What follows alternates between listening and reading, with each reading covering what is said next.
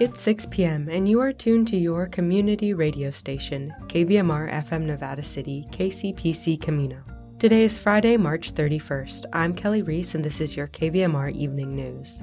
First up tonight, the California Report reviews efforts throughout the state to dry out from the historic precipitation over the past month.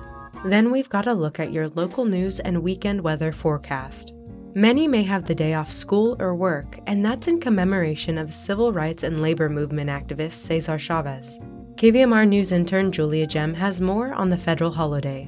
Then KVMR's Felton Pruitt lets us in on the latest in local live music. He speaks with Jerry Earwood. Earwood performs lead vocals and harmonica for Banner Mountain Blues Band and is also in Yacht Rock Fever. This is the California Report. I'm Madi Bolaños in San Francisco. Much of California is trying to dry out from the latest storms to hit the state this week. That includes mountain communities where even more snow has fallen in what's already been a historical year. CAL FIRE has 26 hand crews that are on the ground removing snow in our mountain communities. This isn't just a coastal or inland issue. Our mountain communities have been hit hard, and CAL FIRE is working. As we often see that these crews clearing fire line in the summer, they're clearing snow line in the winter. That's Brian Ferguson with the State Office of Emergency Services. In the San Bernardino Mountains, some residents are still struggling to get by. LAist reporter Jill Replogle has more. Thomas Mackenzie's home in the tiny community of Twin Peaks was yellow-tagged after his roof cracked under the weight of the record-setting snow last month. Mackenzie suffered a stroke a few years ago and has difficulty with brain function and movement. Last weekend, Mackenzie took a bus to a county pop-up event in Crestline, intended to be a one-stop shop for disaster assistance and information. But he left feeling no closer to figuring out how to get his roof fixed and how to pay for it. The county handles building permits through a website, and Mackenzie has no computer and no internet skills. It's like a carnival ride here. And I talked to other people with far more resources and tech savvy who are also finding the process daunting. As for money people need for repairs, Governor Newsom has requested a major disaster declaration from the federal government. That would unlock additional resources in 9 counties, but San Bernardino isn't yet included in that list. That's LAist reporter Jill Replogle. Rural farm workers have been hit especially hard by the unrelenting storms this year. Many are undocumented workers who are excluded from unemployment benefits, meaning they have no recourse for lost jobs and income. Last year, Assemblymember Eduardo Garcia proposed a pilot program that would provide undocumented workers who lost income due to the pandemic with $300 per week for up to 20 weeks. But Governor Newsom vetoed the bill in September. Now advocates are urging him to reconsider in light of climate emergencies in places like Pájaro and Planada. Saraí Martínez is the executive director of the Centro Binacional para el Desarrollo Indígena Oaxaqueño. Undocumented workers contribute to the wealth of the state, and really getting unemployment benefits, it continue to ensure that workers can pay rent, can pay food. That money goes back into the economy. According to UC Merced's Community and Labor Center, 1 out of 16 workers in California is undocumented. They collectively contribute $3.7 billion in state and local tax revenues. Colorado and New York already have programs providing unemployment benefits to undocumented workers affected by the pandemic. Support for the California Report comes from the James Irvine Foundation, accepting nominations now for the 2024 James Irvine Foundation Leadership Awards at irvineawards.org. Stanford Medicine, comprising its School of Medicine and Adult and Children's Health Systems, working together to advance knowledge and improve lives. stanfordmedicine.org.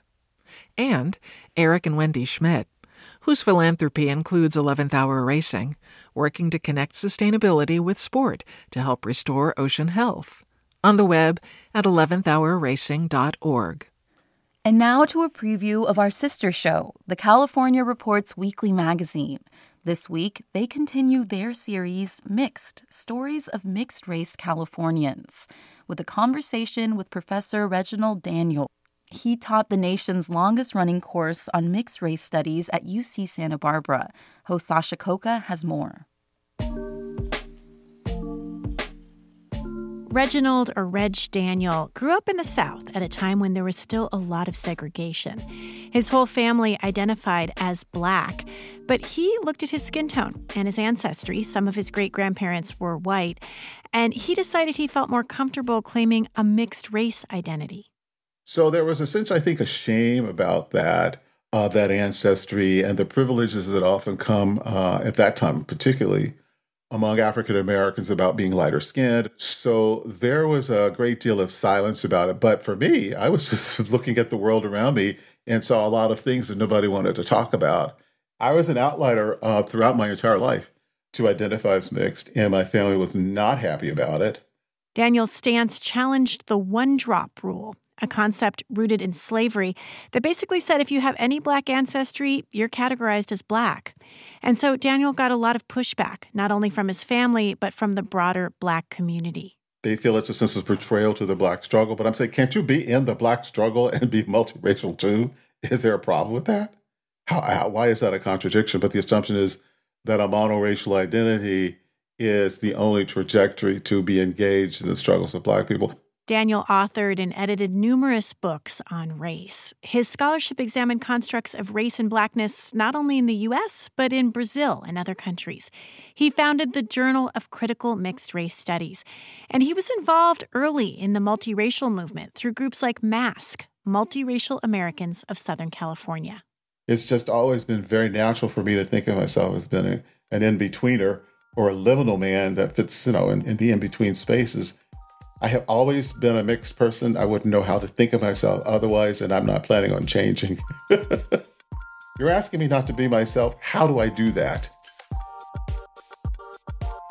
Professor Reginald Daniel passed away just weeks after our interview with him. His work influenced generations of scholars and activists to challenge the ways race is socially constructed. For the California Report, I'm Sasha Coca.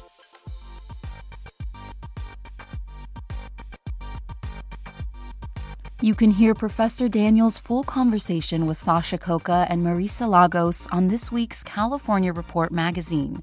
Tune in on your public radio station or download the magazine's podcast. And that's the California Report for Friday, March 31st. We're a production of KQED Public Radio. Our engineers are Brendan Willard, Danny Bringer, Catherine Monahan, and Seal Muller. Our producers are Izzy Bloom and Keith Mizuguchi. Our senior editor is Angela Corral. Our interim director of news is Erica Kelly. Our vice president of news is Ethan Tovin-Lindsay. And our chief content officer is Holly Kernan. I'm your host, Madi Bolaños. Thanks for listening and have a great day.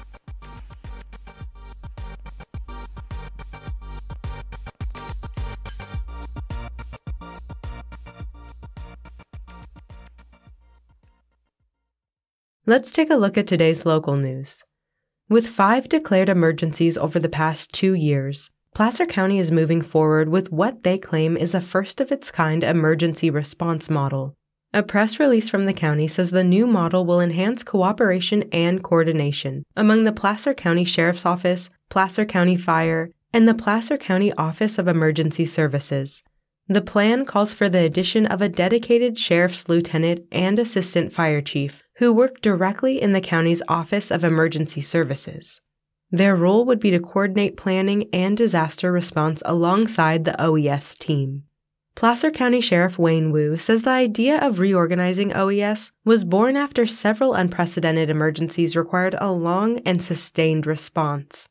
He pointed to the mosquito fire and Christmas storm of 2021. Wu says, quote, "I am confident with the product that will come out of this team, and confident we will become the model in the state of California that other counties will eventually look to emulate." The multi-agency model is estimated to cost $1.1 million for the first year. This covers building renovations and the purchase of additional emergency vehicles, as well as the annual salary and benefits of the 2 new positions. The ongoing annual cost after the startup is estimated around $768,000 for salaries and benefits. The adoption of the plan will be finalized once funding is approved in the fiscal year 2023-24 budget. And in much anticipated news for some, Grass Valley's new Target store had its soft opening Wednesday, March 29th. Their official grand opening is set for this Sunday, April 2nd. The Grass Valley Target had originally planned to open in November of 2022. The store takes up residence in a remodeled space at the McKnight Crossing Shopping Center. The site once housed one of the last Kmarts in the nation. According to the Union of Grass Valley, the Target hosts a CVS Pharmacy, Starbucks Coffee, and Ulta Beauty. Let's take a look at your forecast from the National Weather Service. NWS forecaster Carl Swanberg says, quote, "It's been a wet March, but it's nowhere near records. Currently, March has seen a little over 16 inches of precipitation. The record for March, set in 1995, is around 23.5 inches. This according to an article from the Union of Grass Valley. The National Weather Service's Sacramento office is calling for more rain and snow showers this Sunday through Tuesday morning. Swanberg continues, quote, "The morning lows are going to be quite chilly for that period. On Monday, snow levels will be within the 1,500 to 2,500 foot range. For those in Grass Valley and Nevada City, tonight partly cloudy with a low around 34 degrees. Saturday, mostly sunny with a high near 51. A 20% chance of showers Saturday night, mostly cloudy with a low around 40 degrees. New precipitation of less than 1/10 of an inch is possible. Sunday, a 30% chance of showers mainly after 11 a.m., mostly cloudy with a high near 48 degrees and gusts as high as 20 miles per hour. Sunday night sees rain showers before 11 p.m. and a chance of snow after 11 p.m. Sunday night will be mostly cloudy with a low around 29 degrees. New snow accumulation of less than a half inch is possible. In Truckee and Lake Tahoe, tonight partly cloudy with a low around 22 degrees.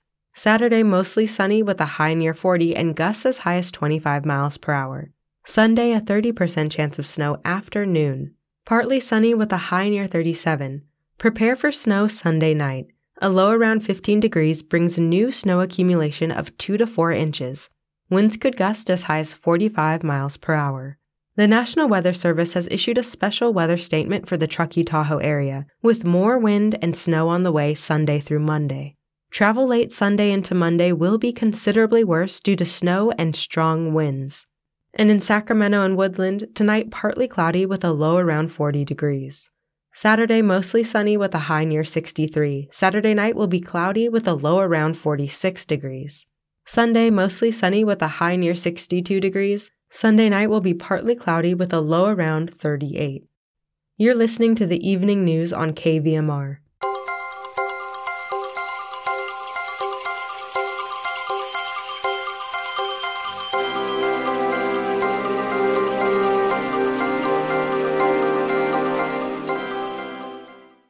Coming up, KVMR News intern Julia Ggem takes a look at the reasons why March 31st is now recognized as a federal holiday. Although the day is named in commemoration of a single man, as Ggem indicates, the movement is much larger and holds particular significance in the Golden State.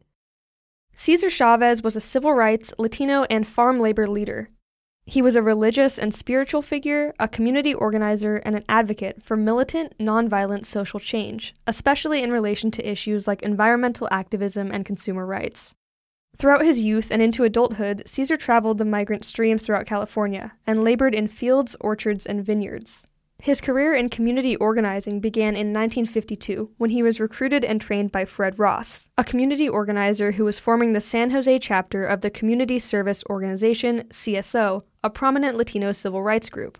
His long-term goal was to organize a union that would protect and serve the farm workers, having shared their poverty and powerlessness during the time he'd spent laboring. March 31st is Cesar's birthday, and today in 1962 he quit his work with CSO. And with $1,200 in life savings, he founded the National Farm Workers Association with 10 members, him, his wife, and their 8 young children. The NFWA later became the United Farm Workers of America. That year, in 1962, President Kennedy offered to make Cesar head of the Peace Corps for part of Latin America. Cesar turned down the job in order to embrace voluntary poverty. The farm worker movement in its whole established a burial program, the first credit union for farm workers, health clinics, daycare centers, and job training programs, and built affordable housing, starting with a retirement home for the elderly and displaced Filipino-American farm workers, and then later, multifamily and homeownership communities for farm workers and other low-income working families and seniors. Cesar never earned more than $6,000 a year, never owned a house, and when he died at the age of 66 in 1993, he left no money behind for his family. He liked to say that his job as an organizer was helping ordinary people do extraordinary things. Cesar Chavez Day was proclaimed as a U.S. federal commemorative holiday by President Barack Obama in 2014 and is meant to honor his birth and legacy. For KVMR, I'm Julia Ggem.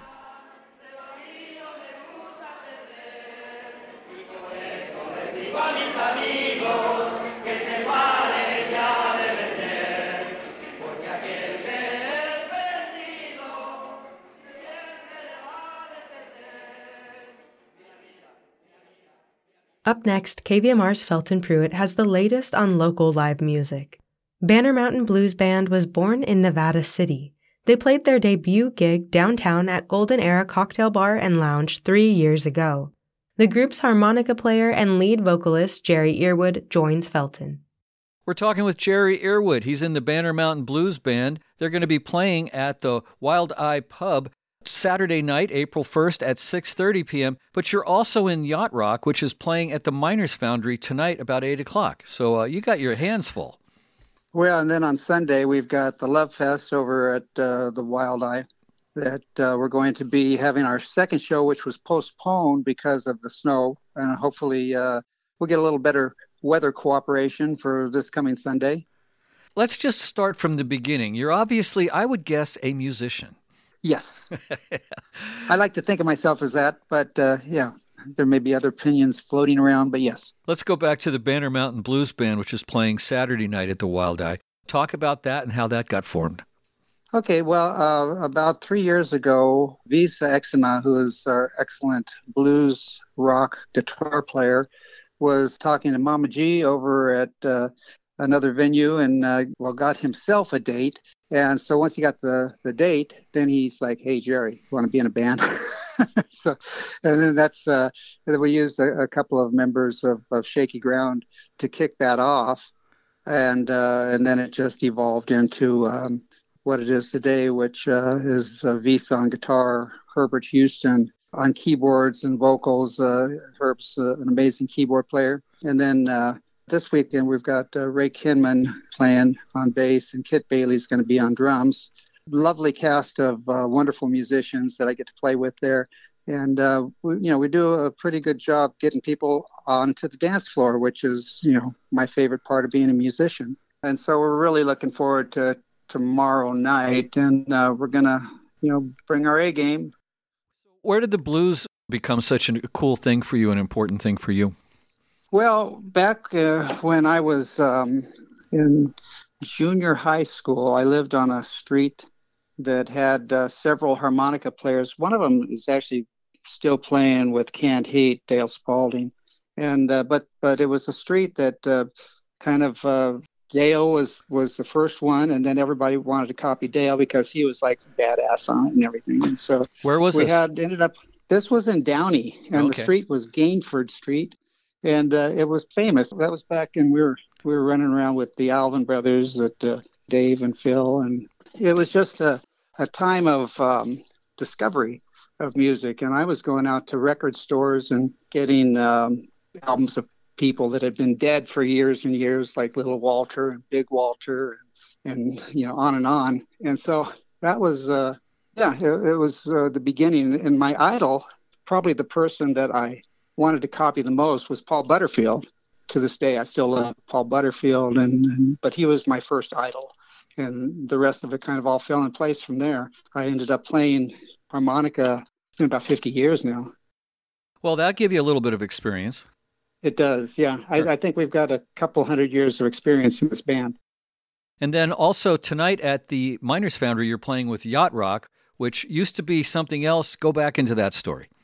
Oh, Shaky Ground. It's still the Shaky Ground band, but we have a show that's called Yacht Rock Fever, and that's because we actually looked at most of the things that we are already playing as yacht rock, and that includes everything from Boz Scaggs to Pablo Cruz, Hall & Oates, anything with Michael McDonald on it. That's all considered yacht rock. So yeah, he's singing backup on a heck of a lot of recordings out there. Oh, the Doobie Brothers and let's see, Steely Dan. I could go on and on. Yeah, But that's kind of, that kind of led me from, up till today. When I moved up here, I started, jamming with my brother, Tom, who's passed away now. But we had a lot of great musicians that were playing once a week. And I'd kind of like gotten, semi-retired from music. And then all of a sudden I got inspired again. And being up here with all the great musicians that we have in Nevada County, it's just, it's phenomenal. And it's inspiring. And it's a blessing to be here with so many great musicians around. We're talking with Jerry Earwood. He's got 3 different shows he's in this weekend. One tonight at the Miners Foundry with Yacht Rock. Tomorrow night, the Wild Eye Pub, the Banner Mountain Blues Band. And then what's the big deal on Sunday at the Wild Eye? Well, on Sunday, that's going to be our second Love Fest. We did the first one. We had 14 different bands and musicians for that one. And I think that we've got 14 for this one, too. So it's all about, sending love. The Wild Eye Pub has been a very supportive live music venue since they opened up. They had, like many businesses, they got kicked in the teeth a little bit during the COVID period of time, had to cancel incredible amount of shows and deal with that. And still, they found a way to get you in online to do a show, or eventually they opened up that back patio and put a stage back there. And it's, they've been a great venue for everybody that plays music, I think, in this county. Just about everybody's played there. And so, it was just an opportunity for me to get involved with Beth to kind of help coordinate some of the music that's going to be going on. And so the first one was a huge success. The second one was scheduled for 2 weeks later. And, what happened with the weather just kind of shut everything down. So that was a mess. But anyway, we've got it rescheduled for April 2nd. So it's coming right up. And we've got another fine lineup. You want to tease us? Sure. We're starting off with the new Peace Choir, which is 12 people that are going to be there singing to you. As we go through the day, we've got the Stamp Mill Stompers, and we've got the Chicken Fried Cats, the notorious Cosmic Cowboys. Later in the evening, we've got the Kelly Garmeyer Band. She's put together a fabulous band. And then we close with Bob Mora and the Third Degree Blues Band. So this Wild Eye Love Fest, what time does it get underway on Sunday? On Sunday, we're going to kick it off at 12 o'clock, and we're going to go until 9:30. Wow. So it's a big day. It's a long day. That's a lot of music. Well, you got your hands full this weekend. So to recap, Jerry Earwood playing with the Yacht Rock tonight at the Miners Foundry, with the Banner Mountain Blues Band tomorrow night at the Wild Eye Pub, and then part of the organizational process of the big Love Fest at the Wild Eye on Sunday. That's correct. Do you have a website where people can find out more information about where you're playing and what you're doing? Yeah, actually, the bannermountainblues.com for the blues band, and yachtrockfever.com is what the web address is for the Shaky Ground Yacht Rock Fever show right now. So then the Wild Eye Pub, of course, they have their own website with dates on there. But yeah, so look us up, and we keep that pretty up to date with shows that are coming up, and come on out and see us. We've been talking with Jerry Earwood. He's been playing music here for a long, long time. Keep it up, Jerry. Well, thank you, Felton. Thanks for having me on.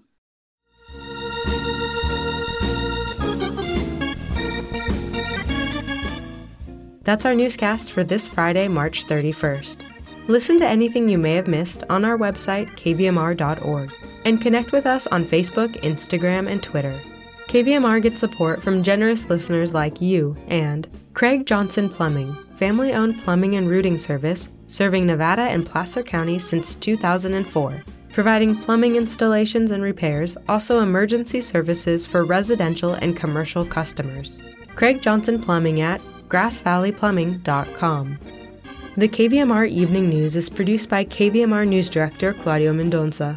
As always, thanks for tuning in. I'm Kelly Reese, signing off. Have a great weekend.